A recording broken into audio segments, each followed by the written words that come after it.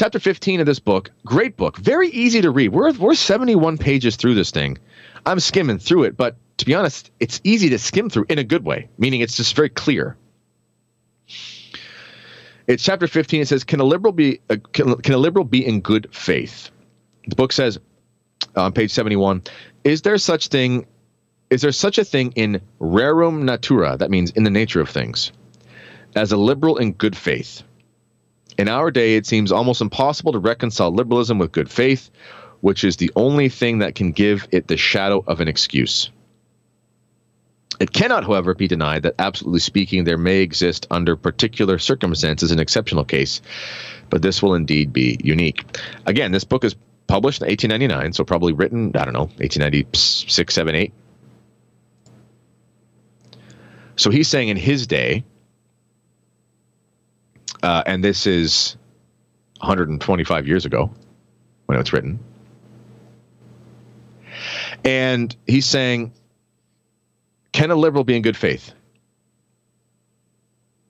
Well, you know what? It's interesting about that time period. You might even be able to argue, I think you could argue, that liberalism as an actual philosophy put forth was very explicit at that time. So when somebody was actually saying, I am liberal, they knew exactly what that meant.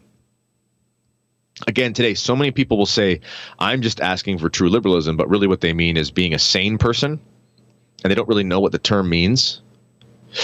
But back then, liberalism was, it was known in the 1800s that liberalism was a philosophy against the faith.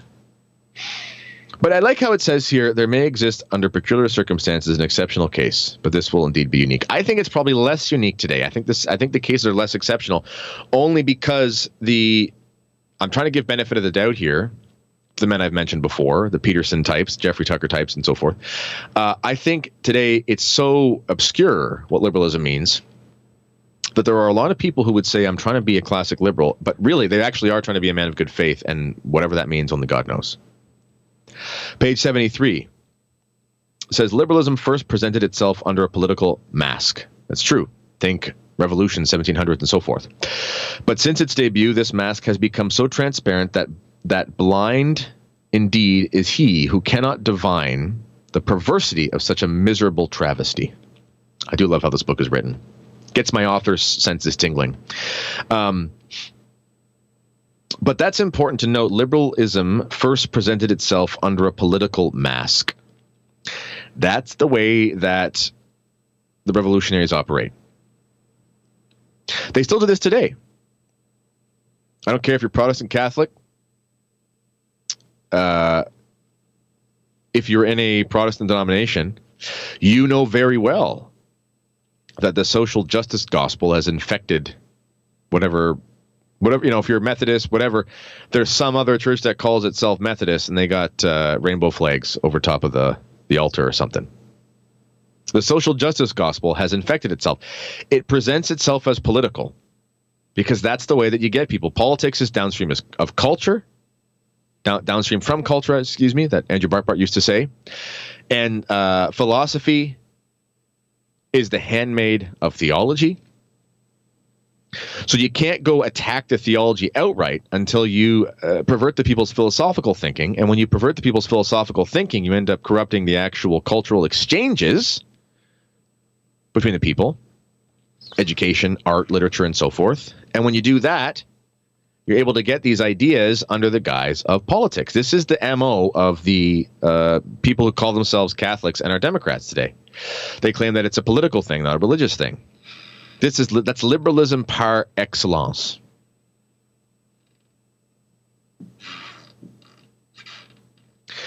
And the book says, the halo in which it was first depicted has shown itself to be not the soft light of heaven, but the lurid glare of hell. It has gathered under its banner all the dregs of society, wherever corruption was its precursor and promoter. This is a really important statement to unpack. The halo in which it was first depicted has shown itself to be not the soft light of heaven, but the lurid glare of hell. Meaning, liberalism was presented as the new gospel. In the French context, liberté, égalité, fraternité. Liberty, equality, and fraternity. We've heard that before. In Canada, we were told this is the first three. These are the first three. This is the first phrase, first three ideas, let's say, of our British North America Act, our constitutional document from 1867. Peace, order, and good government. Not really giving us a basis where it was supposed to be. In fairness, it was on common law, which was Christian, essentially. But that's neither here nor there. But in essence, the halo was this new age of Aquarius. The halo was this age of getting off the shackles of those corrupt kings and so forth. And here's the thing. They do appeal to the fact that there is legitimate corruption. You see, in the political class, we were speaking about demons like Gavin Newsom on the other half. By the way, if you want to listen to the hours that you've missed, you got to sign up. And you can access the show from the day before. Go to crusadechannel.com/Kennedy. Use the coupon code Kennedy and sign up. Stop drinking so many Mocha Fropa Chopa Lapa lattes, frou-frou drinks from Starbucks. I actually love Starbucks coffee. I'm just making fun of them. But some of the drinks are pretty dumb.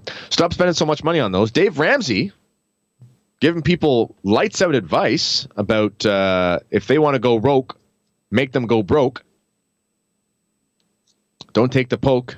I can't keep rhyming that. I couldn't think of any more words. It's not a joke. Okay, I'll stop. But he would tell you not to drink those drinks anyway. And actually, it's I'm going to email Dave Ramsey and say, listen, you got to make an addendum to your famous book, Total Money Makeover. You got to say, you got to save your money so you can upgrade to another level of subscription to the Crusade channel. In any case,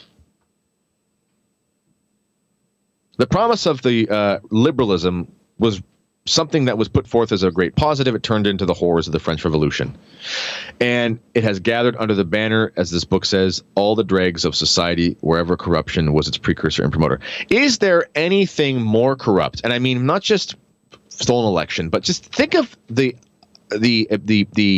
accumulation of filth that is the leftist movement. Think about it for a second. It's the logical conclusion of liberalism. It's to the point now where in order to be a leftist,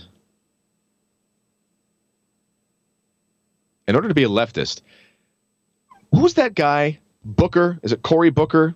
Oh, maybe I'm forgetting his name. He's the Democrat, and he's always saying crazy things. He was talking to Pompeo. He was questioning him. It was a couple years ago or something. One of those clips that went viral.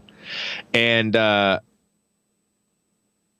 it got to the point where, like, he started getting so intense about the reality of the homosexual relationship, realities that we won't describe.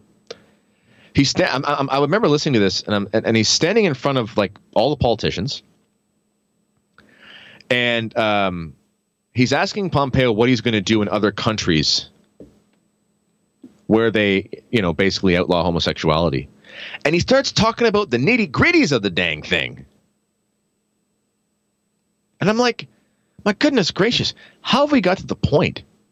And Pompeo, whatever his faults may be, to his credit, he answered it pretty well. And he was just kind of like, I'm not going to talk about this. This is kind of crazy. And but I thought to myself, how far from grace do you have to fall? Now you talk about like specifics of anatomical realities that we'll leave off the table. And you just keep clamoring on about them as if that's polite conversation amongst people who are civilized. It was astonishing. But this is what this book is saying, is that we're all the dregs of society, wherever corruption was its precursor and promoter. You cannot find a more corrupt and absurd, evil type of person than a modern leftist politician. I don't know how you create them. The whole thing is based on lies, complete and utter lies. Math is a lie to them, or something to lie about. Racial issues, religious issues, sexual issues, end of life, beginning of life, everything. The reality, the nature of reality itself is corrupted. This is the fruit. These are the fruits of liberalism. The author says, the terrors of the French Revolution were the evidence of its origin.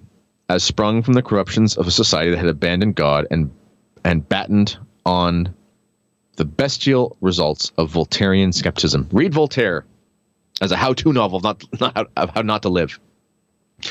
Now, I'm going to say something here that's going to be challenging to my Protestant brothers and sisters.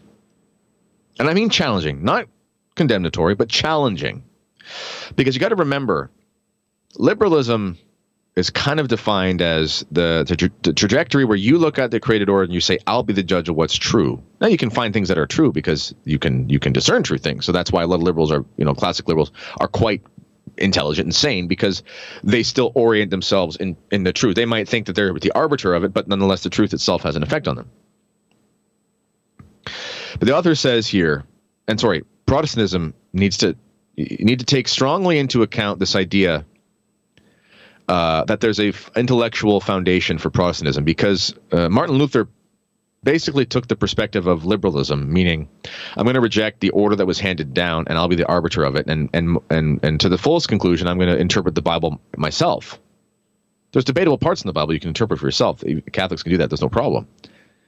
But it's a very liberal orientation. And I think, well, I'll just read this and then we'll see what it means. He says, when Protestantism is fast losing its power, sinking into the abyss, liberalism, even more formidable and more dangerous, fills the ranks with enemies still more resourceful, implacable, and obstinate. Think about right now. Think about the mainstream Protestant denominations. Now, there are problems in the Catholic Church, and I will illuminate those every day of the week. I'm just saying, generally speaking. Think of the Anglicans. Think of the mainstream. I mean, denomination after denomination is basically coming out now and saying that they're going to accept the redefinition of marriage. You know the drill. Pro-choice feminists, women pastors are Anglican priestesses. It's really only the only Protestants of true faith anymore are usually non-denominational, or there's some old school version of like a Pentecostal or something. It's really hard to find Protestants that actually believe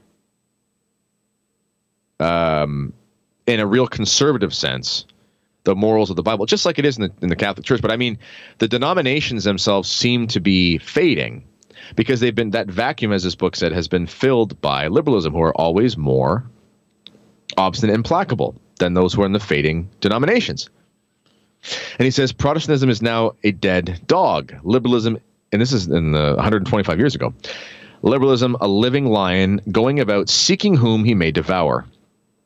Its dreadful doctrine is permeating society to the core. It has become the modern political creed and threatens us with a second revolution to turn the world over once again to paganism. A great prolific Protestant hero, Dietrich von Hildebrand, was talking about this in the 1930s.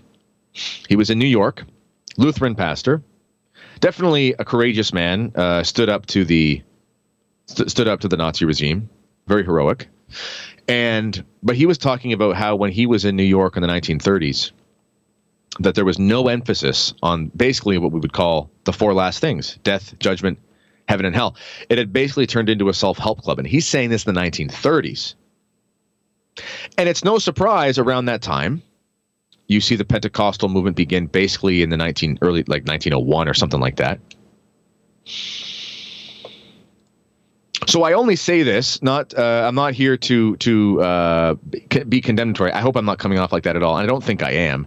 But if we're thinking about that liberal disposition of being kind of the arbiter of truth, well, that's based a lot on our own steam. And if we apply that to religion, then it's a matter of time before we accept liberal principles in our doctrine. And I think we're seeing that in most of the Protestant denominations.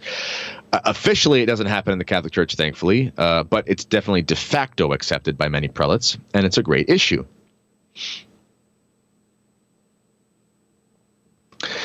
We've only got 3-4 minutes left here. So I'm going to start going over